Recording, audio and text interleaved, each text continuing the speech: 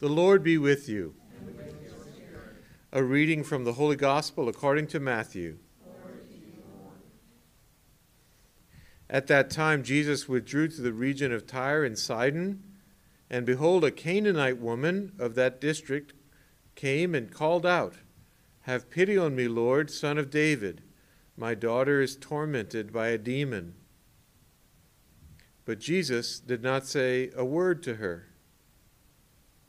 His disciples came and asked, "Send her away, for she keeps calling out after us." But he said in reply, "I was sent only to the lost sheep of the house of Israel." But then the woman came and did him homage, saying, "Lord, help me." He replied, "It is not right to take the food of children and throw it to the dogs." But she said, "Please, Lord, for even the dogs eat the scraps that fall from the table of their masters." Then Jesus said in reply, "O woman, great is your faith. Let it be done for you as you wish." And her daughter was healed from that hour. The Gospel of the Lord. Praise to you, Lord Jesus Christ.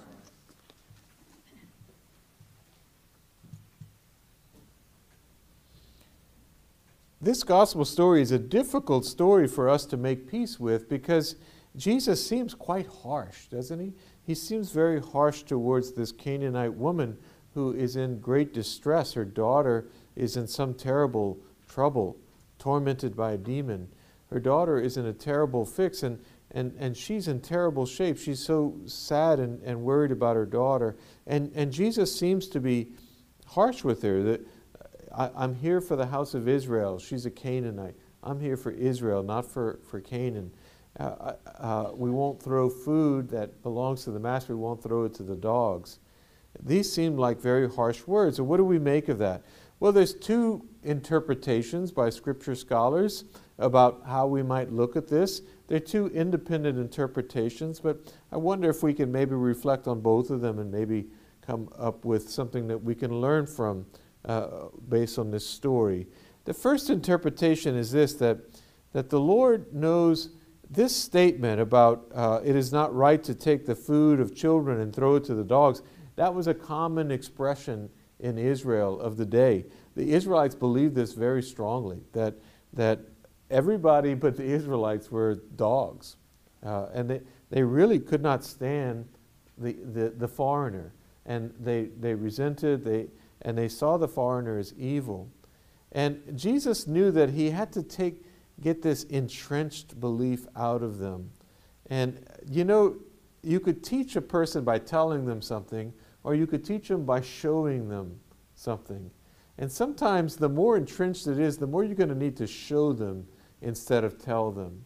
So it's possible that Jesus is taking the attitudes and beliefs of his disciples, and he's saying, let's take it out for a ride. Let's see what happens when we adopt this attitude.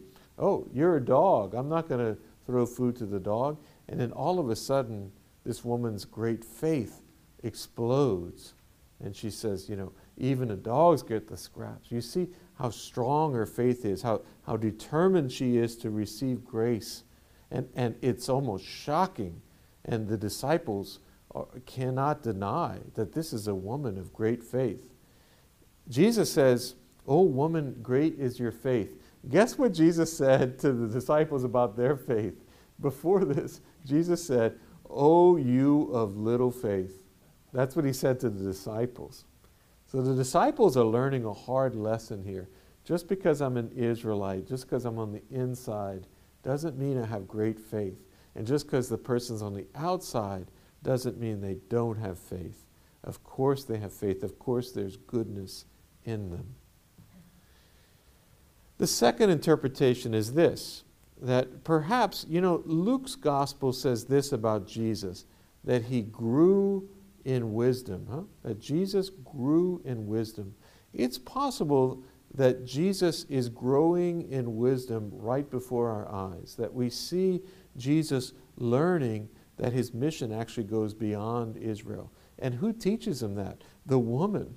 This Canaanite woman is teaching him that actually, no, you're the Savior of the universe. He's a man who grew up in a particular place and particular time, Jesus is, and he grew in wisdom. He grew to understand the divinity inside of him, and that the divinity was a universal Savior.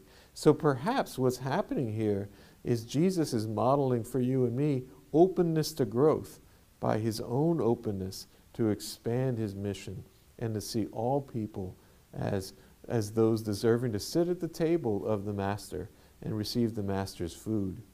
We put these two things together, perhaps we can say that from the gospel we learn that all people have goodness and faith in them, and that those on the outside may indeed have a stronger faith even than ourselves. And might we then learn from them, even the very one that we said is unholy, is not worthy, might they be our teachers and teach us to expand our own heart and soul towards Jesus.